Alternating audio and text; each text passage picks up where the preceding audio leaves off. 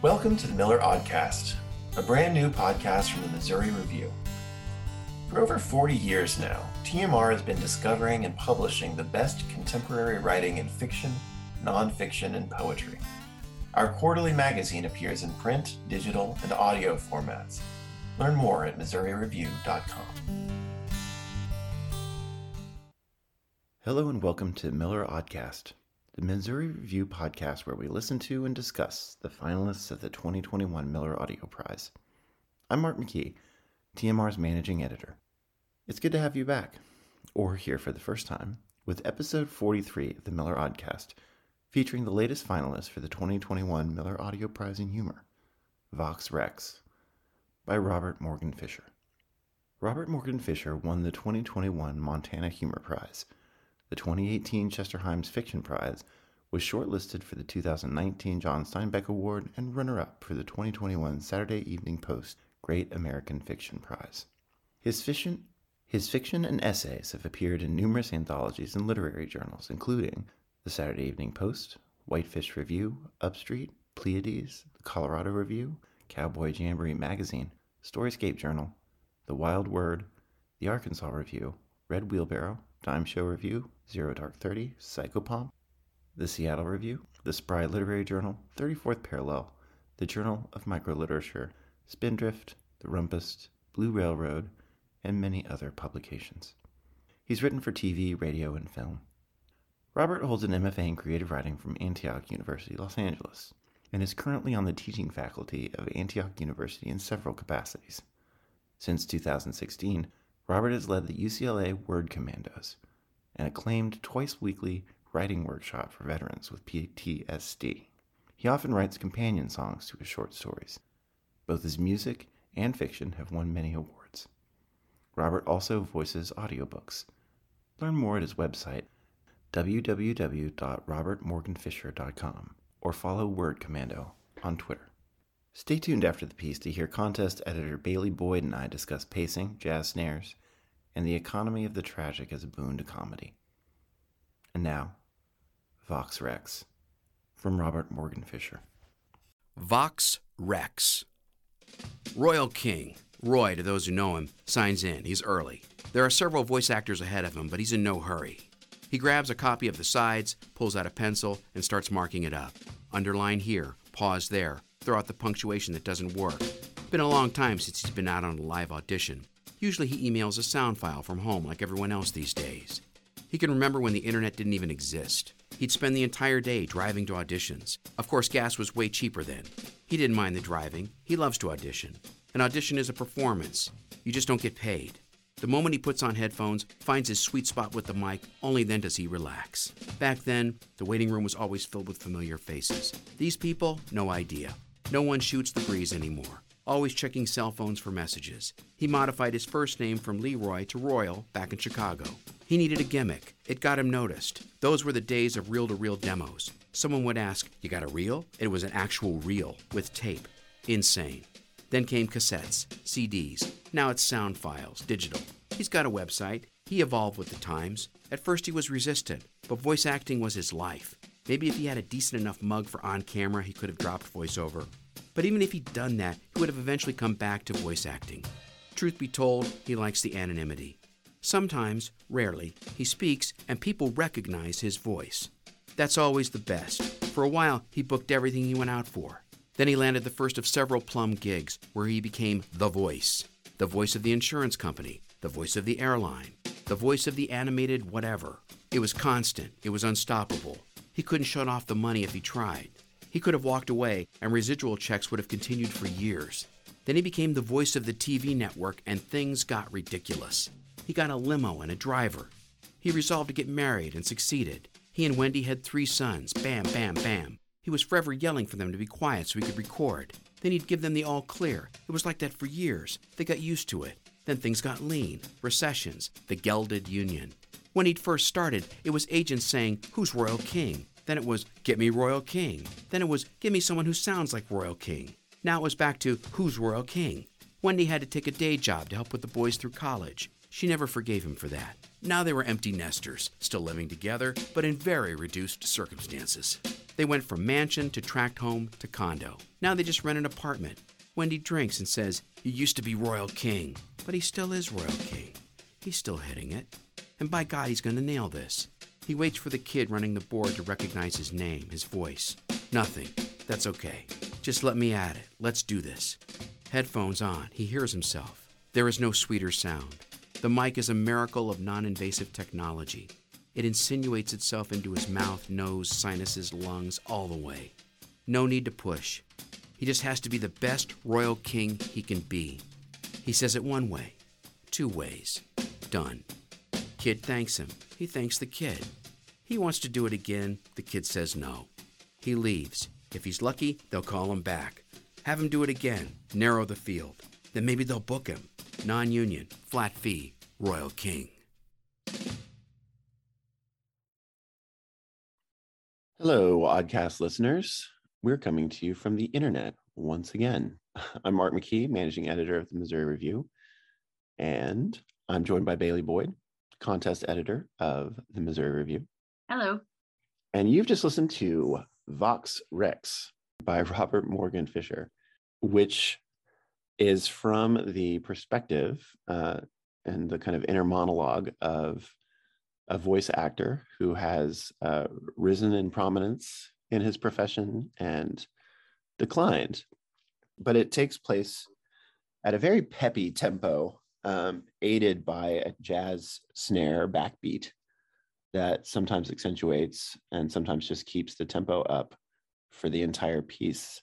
It drives along at a kind of at a clip and with the kind of speed that means that a lot of lines hit really quickly and are very funny.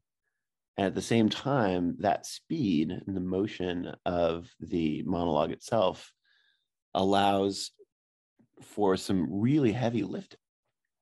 Yeah, and some light touches on some things that carry a lot of weight, like you were saying when we were talking about this piece earlier, that this piece could, in a lot of ways, could have been one of tragedy rather than humor, but because of the peppiness and the punchiness, we actually kind of don't feel that as much as maybe we should when we hear of somebody losing quite a bit of either their career or the financial gain that they had once had.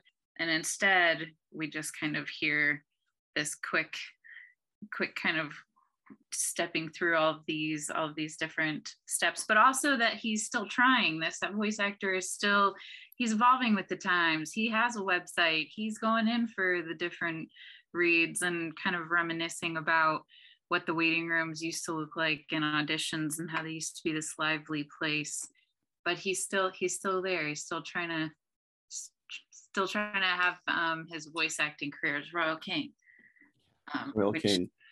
Royal Changed from Leroy King to Royal King back in Chicago. I love the overdeterminedness of that name. It's its own kind of insistence. Oh. Yeah. And it's always said to, Royal King, and then it just becomes that cadence also throughout the piece too.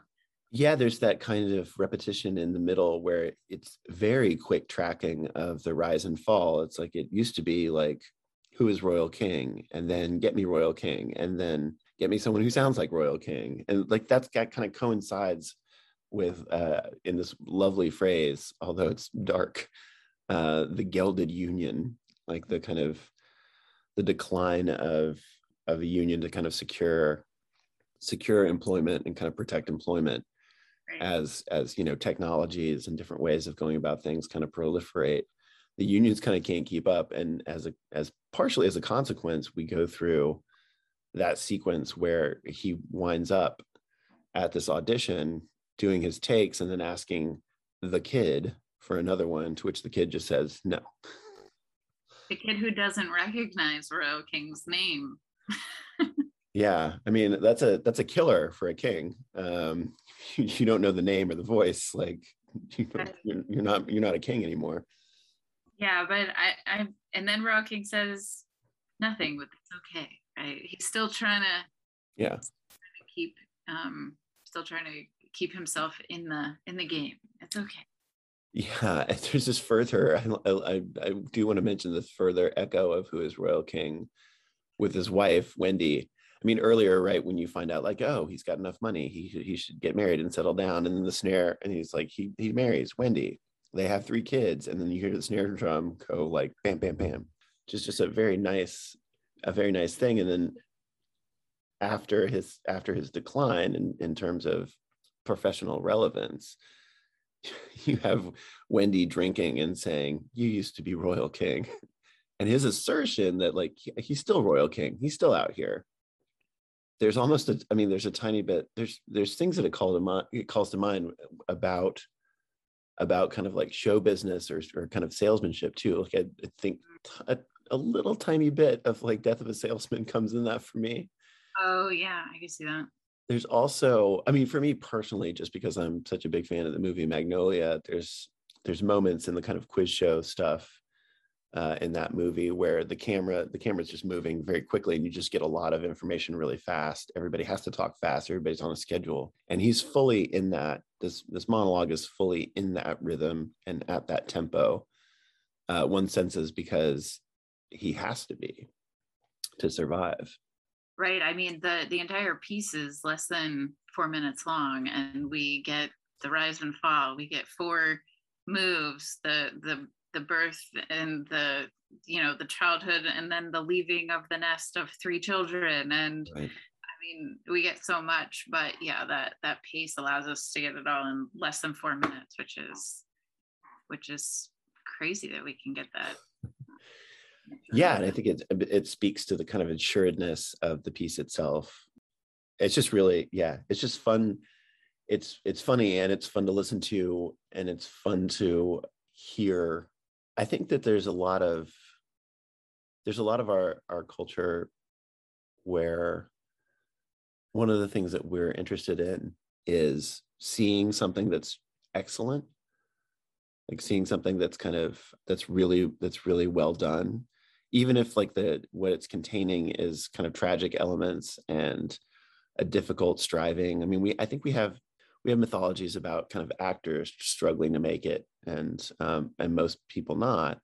But there's something about the assuredness of the voice here, and the pace at which it's moving, the way that pace is in line with almost syncopated with the drum.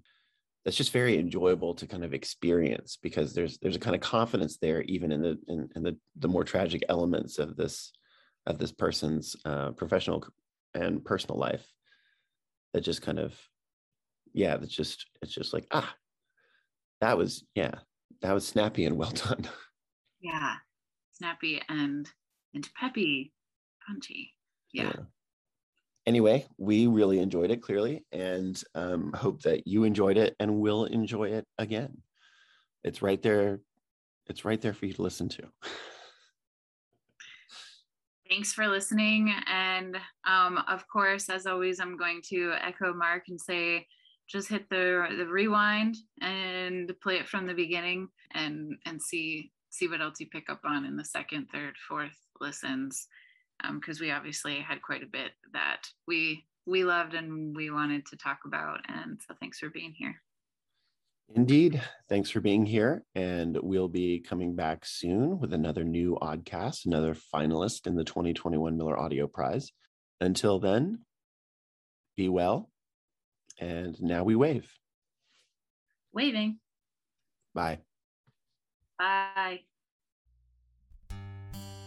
Thanks for being here with us for Miller Aud-cast 43, featuring Vox Rex by Robert Morgan Fisher.